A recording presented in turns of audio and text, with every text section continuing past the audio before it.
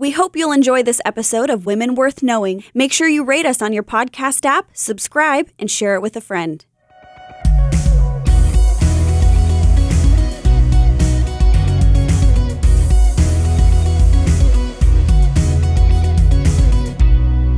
Hello, I'm Cheryl Broderson, and I'm in studio with two people. Ooh. Not one, just one person.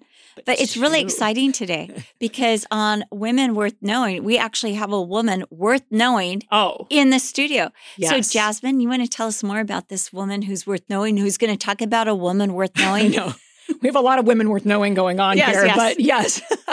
Well, the woman worth knowing, sharing about women worth knowing is my mother, who is the woman I admire more than anyone in the world. And so I think she definitely needs to be known. But we're not going to tell her story. We're going to let her share about some other stories. And I just want to say really quickly, just my mother, and you probably know this if you've been listening to our program, she's kind of the missionary biographies guru.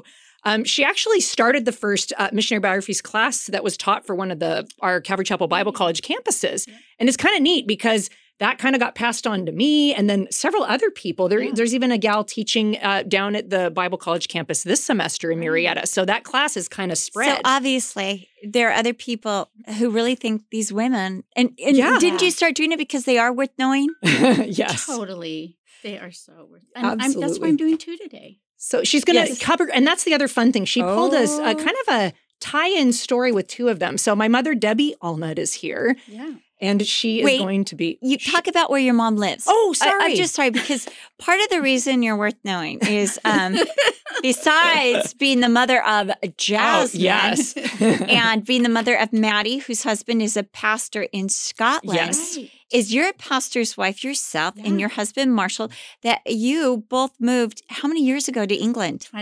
20 years ago to start a fellowship in England. I mean, that's a big move because you were both really settled in the States. Yeah. Mm-hmm. But you guys love the Lord so much. Mm-hmm. And when you felt that call, you responded. We did. Because, I mean, I hate to say this, but you were middle-aged. I mean, how many people in middle age respond to the call of God? It's true. It's true. Yeah. Most of the people that we're talking about that were missionaries, they went when they were young. Yeah. But to go and to have that burden to minister, and not only that, but just for a second, you've also lived in two other countries, and ministered there. So just tell us a little bit about. Well, we were 3.5 years in London, and then we were asked to come help David Guzik with a Bible college in Siegen, Germany. So we were there for 3 semesters, and that's where David asked me. Class I would like to teach. And I said, I've been reading missionary biographies. I'd love to do that. And he said, okay, why don't you just get something together? We'll do that. And then after 3 semesters in Germany, we were asked to go to Spain and help Rafa and Loretta to start a Bible college there. So we went and did that. And then we went back to London and we planted a church on the east side of London, which we call the Docklands. It's the Docklands. Yes. And it was when you were in Spain, you were actually on the island of Mallorca. We were. And that's where our dear friends, Raphael and Loretta Manzanares are, which is really exciting. But I mean, that's a lot of bravery because most people are like, no, I've got my house, I've got, my cars, I've got my possessions, kids, my kids, and you're so used to life. Yeah. And people so love their comfort. But to me, it's a real testimony that you're willing to give up that comfort and just go wherever the Spirit leads. And I love the place that you're renting. I love your house. And, it's amazing. This is not an invitation to anybody out there because you have to know, you have to go through somebody else. Yeah, you got to go through us. But they do. But you and your husband both have the gift of hospitality. Yeah, they do. And one thing I love about your house is it's filled with interesting books. Yes. And many of these missionary, and many of these missionary biographies that we're talking about. I mean, Jasmine will be like, my mom has that one, or my mom can get that one. Yeah, she'll get it for you. Don't worry, Cheryl. Yeah. So, which is fascinating. But we're here to hear what you want to say. So please, sure. Okay, well, I wanted to share 2 stories from the lives of 2 women who were missionaries in India and Africa. The first was Edith Studd Buxton. She was daughter of Priscilla Studd, CT, that you shared about a few weeks ago. And then the other is Mary Warburton Booth. She was a contemporary of Amy Carmichael, and she's the one that served in India. So both of these women faced a time in their missionary service of deadness. And one day God came in and showed them a better way with 1 Corinthians 12 in mind. Keep on desiring the better gifts, and I will show you the best way of all. So by his Spirit and by his word, God opened the eyes of these two women to see the dynamic that was missing in their service. And he was going to show them just the best way of all. And so first, Edith Studd Buxton, she was born in England, but her happiest childhood memories were from the days that she spent in southern India with her family when they served as missionaries. Remember in Udakamund? Yeah, Udi. And that was from 1900 to 1906. She was 8 years old when she got there. So they were tutored by English governesses. They learned to play the piano, to ride horses with their father, and of course, they learned to play cricket. Yes. And she excelled because she was her father's tomboy. Okay, can we just mention, this is the daughter C.T. Studd. And what's really interesting is that C.T. Studd, his father and his brother Caneston were super big supporters of D.L. Moody. Financially and otherwise. Connect to something you share soon. Later. Yes. So this is important, but also Priscilla Studd, knowing that her father was a famous cricketer in London who graduated from Cambridge. Yeah, very prestigious. And was influenced by D.L. Moody. And that's gave up his whole wealth to go into the mission field. But he's in India, and obviously her life is still pleasant as far as she still has some of the amenities of wealthiness. Right. They're reaching out to expats in the country right now. Right. So she was 14 when the entire family left India. But before they left, the parents gathered a very auspicious group of people to witness the 4 daughters getting baptized. One of them was Amy Carmichael. And not only did they have this crowd of witnesses watching their baptism, each person in the group quizzed the girls on their personal faith. Wow. So it says by the end of the ordeal, each girl passed and they were all baptized. Wow. So only C.T. Studd would think of such a thing. Yes, really. Especially the quiz.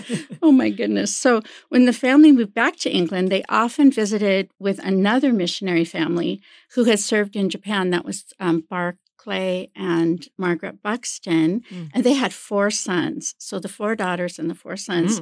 And one of them was Alfred, and he later became engaged to Edith before he left to serve in the Congo with Edith's dad, C.T. Studd, right?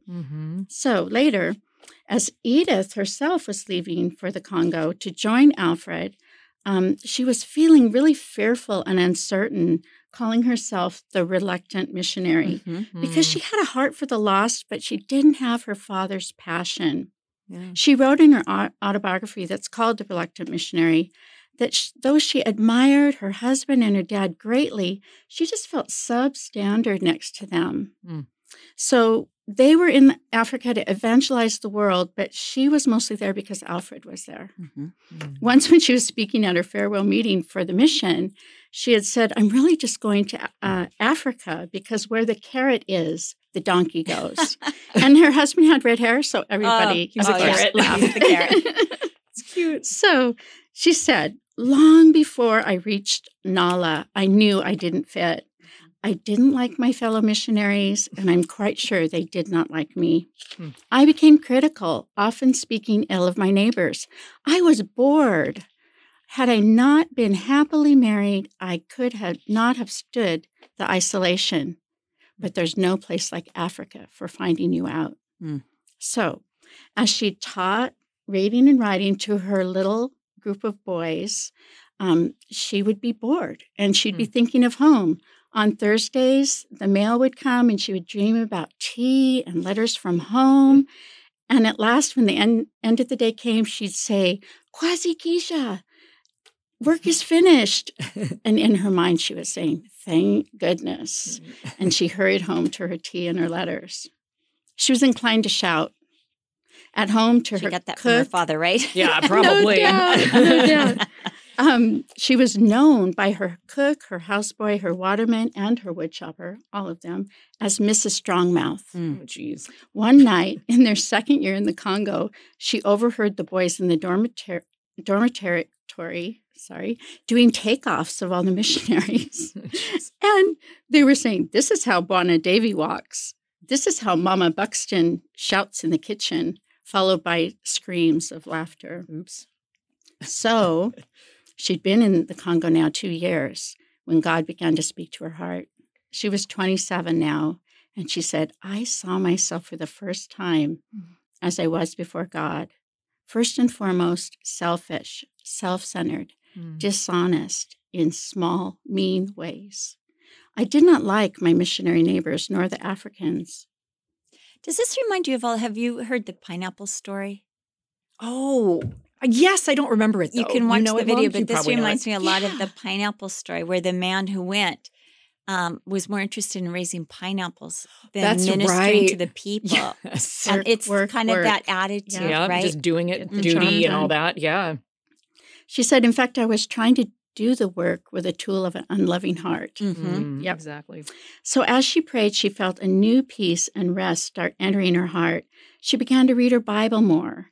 And the inner voice of the Holy Spirit spoke to her and said, it's no use you're preaching about love and gentleness of Christ during the week while you're pushing your houseboys around at home. She said, all right, show me how. So she simply started by talking to the boys with kindness instead of shouting. It was a simple thing, but soon her houseboys were willing to do her slightest wish. There was one missionary there that absolutely drove Edith crazy. What shall I do about her? She asked God. That morning, she'd read from her Bible how Mary had taken a box of ointment, broke it, and gave it. And the thought came to her, send her something of value now. So she wrote about the passage on Mary on a little piece of paper, tucked it in with a gift, and sent it along with one of her houseboys. In no time, the missionary arrived with some fresh-baked cakes on a plate.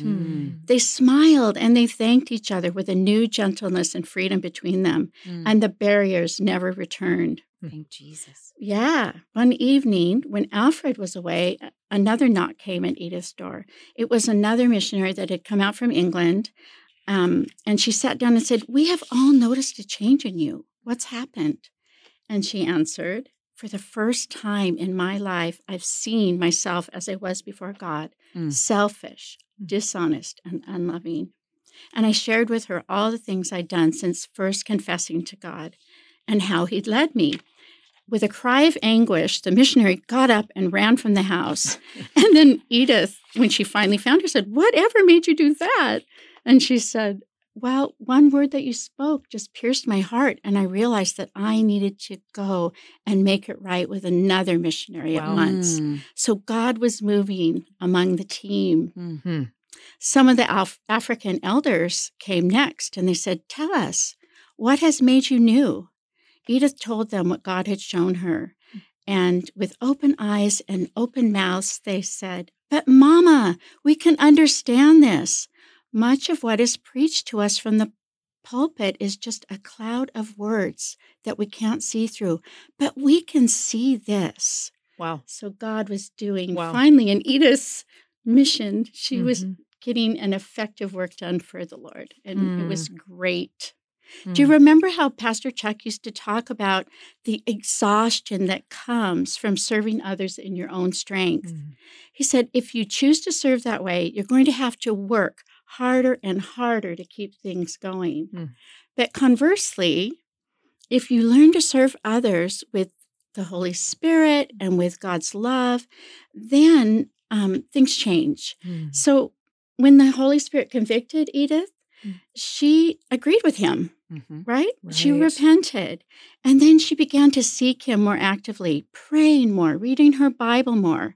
And soon he was showing her how to serve others with love and by his Spirit. Dude, I love that. It's just so practical. And that's something you don't have to be a missionary to do. I mean, anyone can just seek, like, Lord, how can I I love that. The story of the other missionary. I'll give her a gift. You know what I mean? And it reminds me of Hudson Taylor, who had become so worked up about the missionaries and how to serve them and how to serve them. And when he kind of had the little bit of the mental breakdown, the whole thing he learned was abiding. Yes. And that his favorite hymn became Jesus, I am resting in the joy of what thou art. I was just reading NASB in Psalm 127, and that's what, unless the Lord builds the city, they labor in vain that build it. Yes. Unless the Lord, keeps the city, they labor in vain who, safeguard it.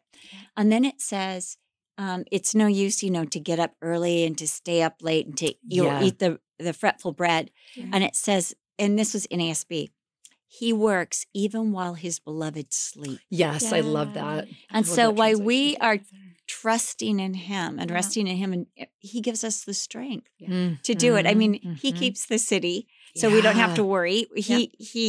He'll give you the ideas. Yes. That didn't come from That's her. Right. I can do this for that person. There was the responsibility of obedience, wasn't there? Yeah, and I love that too. Like you said, too. she agreed with God. That's right. Instead of cooperation, right? Instead of justifying yourself. Beautiful. Exactly.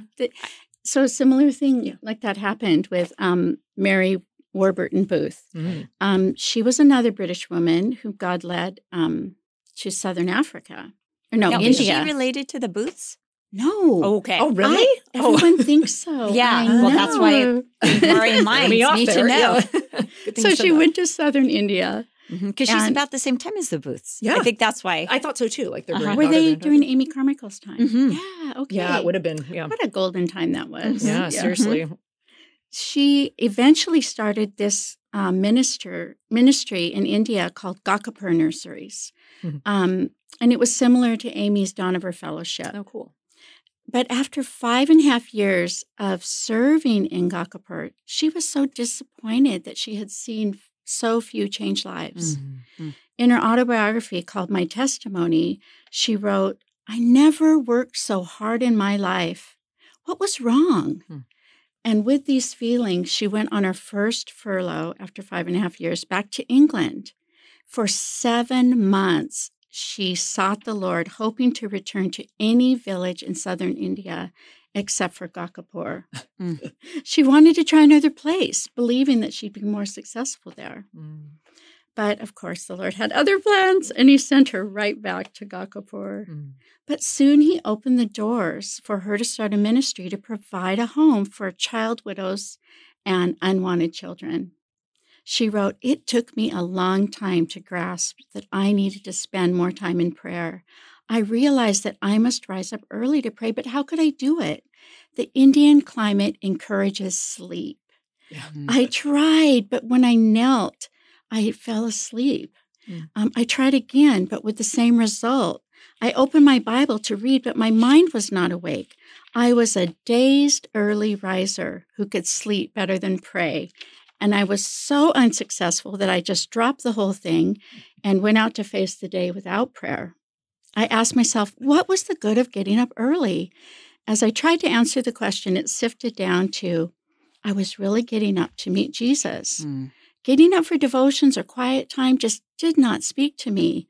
But when I said, I want to meet him, all my being responded. And this was just a wonderful revelation to me. Mm. When I got up to meet Jesus, he was there to meet me, and he taught me how to pray and to wait before him. Scriptures became treasure, prayer became vital, and it wasn't long before I discovered it takes time to know God. Mm-hmm. Yeah. So she saw that her 4 a.m. trysts with God were transforming her life and perspective. And one Monday morning, after family prayers and worship were over, there came a time for Bible reading with all the girls arranged by age and understanding. She walked across the compound to where 20 of what she called her growing up girls had gathered on the veranda. She wrote, why did I always feel so exhausted after time spent with these 20 girls? Mm. Talking it over with her friend Muriel later that day, she was troubled as she heard her say, I feel exactly how you do. Mm. They are a dead weight. Mm. Mary responded saying, something must be done. Mm. She wrote, the truth had to be faced. Here were 20 of our own children whom we had raised from babyhood. They looked like Christians. They dressed like Christians. They were respectable. They were regular attenders at prayers and family worship. Most of them read their Bible every day. They seemed to have reached the dignity of womanhood, but had missed the best on the way. They are dead, I said. They have no life, and we have got to face the situation. And I wept before the Lord in utter misery, and I cried to him to send his Holy Spirit among us. Wow. That's interesting. So, feeling a failure, having poured years into this ministry, she realized there is no life in it. And the next morning, Mary looked into every girl's face and pondered and turned to Matthew 3, prepare the way of the Lord. She didn't get very far when the sense of deadness just gripped her as she looked at the orderly rows of all the little girls. It just stung her soul, and she thought, can these dead bones live? Will life come here? Then all of a sudden the verse came to her mind, my soul wait upon the Lord. My expectation is from him. Psalm 62. I love that. Exactly. Wow, she didn't have to say it. Like verse 5. Yes. All right, there we go. You've been there. Yeah. So she wrote, at that moment, I knew God would do something for us. She began to tell the 20 growing up girls why Jesus came and what his coming was for. And then she read Matthew 3:10, and the girls sat up. And when she said, and now the axe is laid to the root of the trees, therefore every tree which does not bring good fruit will be cast into the fire. When Mary read that verse, the girls sat up again, and they looked at their Bibles and they looked at each other, and Mary said, Jesus said, repent. God had called us to repentance, I said, and that is where we must begin, girls. But there was no response. There was just a surprised indifference. They were neither convicted nor convinced.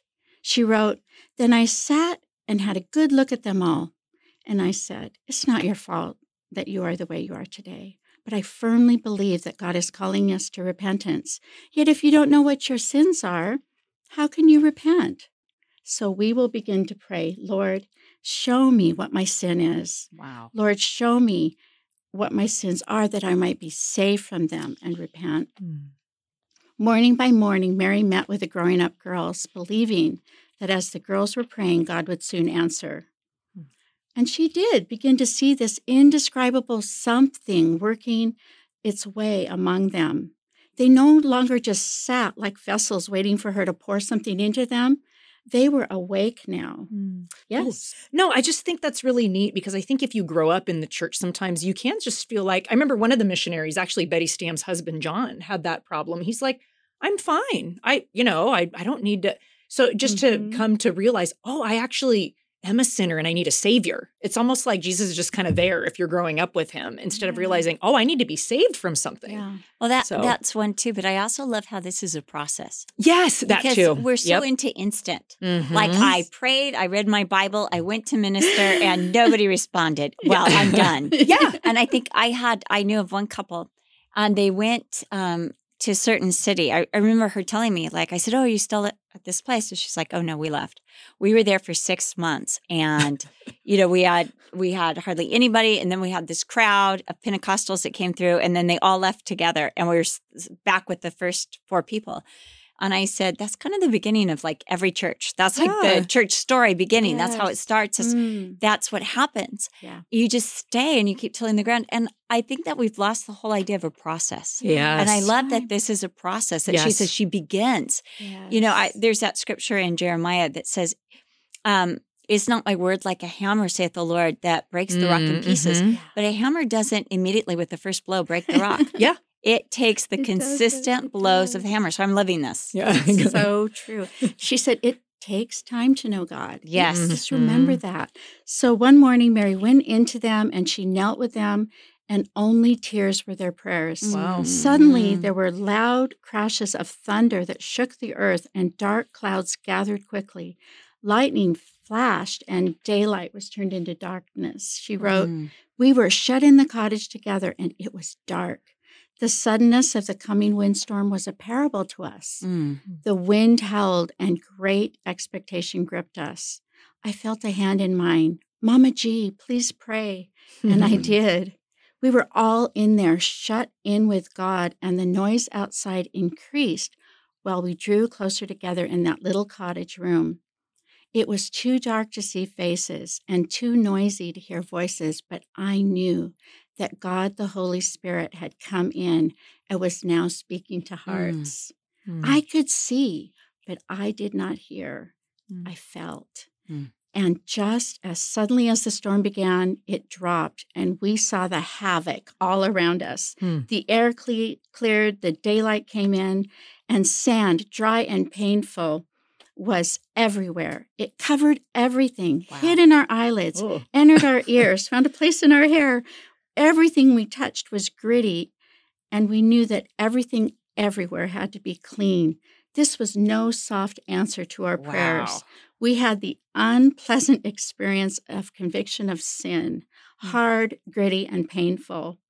It seemed as though every secret sin was brought to light, and I saw something of the Holy Spirit's power that compels us to confession and restitution. Shortcomings were revealed, and bickerings, jealousy, envy, unthankfulness, lack of love, grumbling, pride, hard hearts were labeled as my sin by the girls.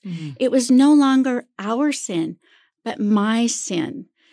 That early prayer, oh God, show me my sin that I may repent, had reached the heart of God, and he answered us thoroughly. Love came down and lifted us out of the miry clay, and we began to sing. She wrote, never will I forget that great awakening. After this sandstorm rain, there was a cry of relief with the first burst of the monsoon. Some girls ran out into the rain to be drenched. One girl stood perfectly still with her hands stretched wide and face lifted up to the sky while the rain fell on her. And I was spellbound as I watched her. And suddenly she saw me and said, Mama G, isn't this wonderful? And I thought to myself, when sin is confessed and put away, the Holy Spirit will take possession of his temple. And I began to see a difference in those growing up girls. I knew that he whom we sought had come into his temple, and the Holy Spirit had come to abide. So Edith and Mary went on to serve the Lord in Africa and India for many years. Each of them had had that transforming moment when the Holy Spirit came in and changed striving into joy. That's I love so that. Neat. You know, one of the things I was talking to my son about, we were just talking about this the other day, but when we refuse to agree with God about the sin and we blame others, because that's what we do, don't we? We blame others. You know, we blame the place, we blame the circumstances. We're in a pandemic. Like Mary was saying, if I was someplace else, we blame everything.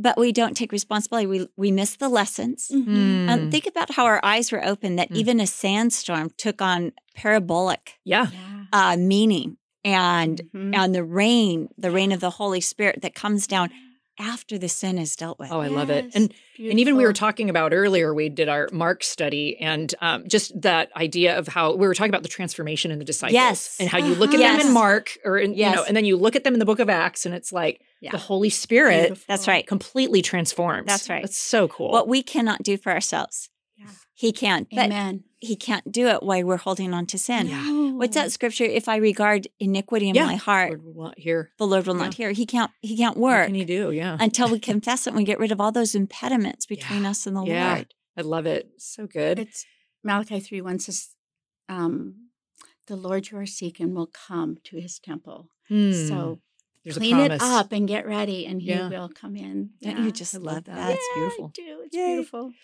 Mom, quickly, as we wrap up, books, what did you have an Edith Buxton book and a Mary Warburton Booth book for us? Yeah, the one that you guys used, the C.T. and Priscilla by Eileen Vincent, has a lot about Edith in there. And then also Reluctant Missionary. I read that. Yep. It's so good. Yeah. And then Mary Warburton Booth, her autobiography is My Testimony. Okay. We own that. It's in we have a little women's library. Oh, it's in there? And it's in there. Super good. Actually, I was going to do it. And now I don't. Yeah, well, there you go. We'll put it in the. We'll put it so much more. Yes, but that's a teaser. That'd be a good one to read. So much more. Yes, we'll be putting that in the. It's in our library. If maybe somebody who's in the area would like to. Please. We have a little women's library here at Calvary that you can come and check out some of these older books. Yes, please. So that was a great teaser to give you a hunger for more. That's right, because in that library, we have other names and other books of women that are worth knowing. Worth knowing. That's right. Thank you for joining us on this edition. Debbie, it was such a joy to have you, to see you, to have you. I love this. Next time you come, we're gonna make you do another. Yes. Or somebody else. Yes. All right. Bye. Bye. Thank you for listening to Women Worth Knowing with Cheryl Broderson and Jasmine Alnutt. For more information on Cheryl, visit CherylBroderson.com or follow her on Instagram or Facebook. You can also follow Jasmine on Twitter, Instagram, or Facebook. If you think there is a woman worth knowing, we'd love to hear from you. Email us at wwk@cccm.com. We hope you've enjoyed today's episode. Make sure you've subscribed and don't forget to rate us on your podcast app and share it with friends. Thank you again for listening to Women Worth Knowing with Cheryl Broderson and Jasmine Alnutt.